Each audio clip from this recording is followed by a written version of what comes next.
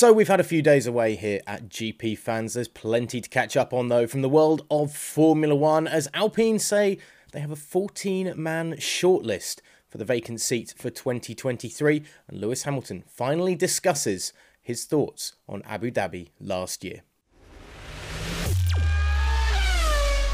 Alpine have revealed they have a 14-driver shortlist as they look to rally and rectify the situation the team finds himself in, with only Esteban Ocon on the books for 2023. Yes, we were going to look back at some of the news from the last few days, but this morning Otmar Szafnauer has discussed the team's attempts to fix the crisis they find themselves in with their driver lineup for next season.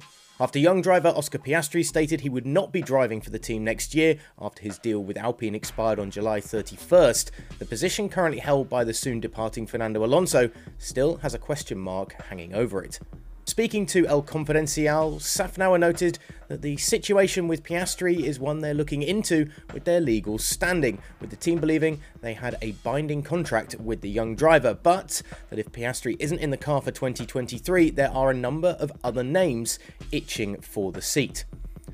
I have about 14 phone calls from drivers who are interested because the Alpine seat is the most valuable seat left, said the team principal. No wonder so many people are calling me, but out of those 14 there will be 4 on the final list, and among them is Piastri. However, Piastri is still expected by many to be replacing Danny Ricciardo at McLaren for next year, but while there's no official news on that, it seems that everything, according to Alpine at least, is still up in the air. Elsewhere, and looking back to the end of last season, Lewis Hamilton has opened up about last year's World Championship finale in Abu Dhabi, with the 7-time world champion saying his worst fears came alive when he was being cheated out of the Drivers' Championship. Hamilton took a period of reflection after last season's dramatic finish to the year that saw Max Verstappen controversially win the final race of the season after race director Michael Masi made decisions on track to give the sport a one-lap showdown between the top 2 drivers for the World Championship. Hamilton, though, since his return to the sport and social media in late January, has been fairly quiet about the events of last season and how the events of the Yas Marina circuit unfolded. But over 9 months removed from the scenario, the British driver has been very candid about what unfolded. I was like, there's no way they're going to cheat me out of this. There's no way. That won't happen. Surely not, said Hamilton.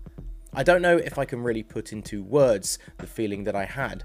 I do remember just sitting there just in disbelief and realising I've got to undo my belts, I've got to get out of there, I've got to climb out of this thing, I've got to find the strength. I had no strength, and it was one of the toughest moments, I would say, that I've had in a long time.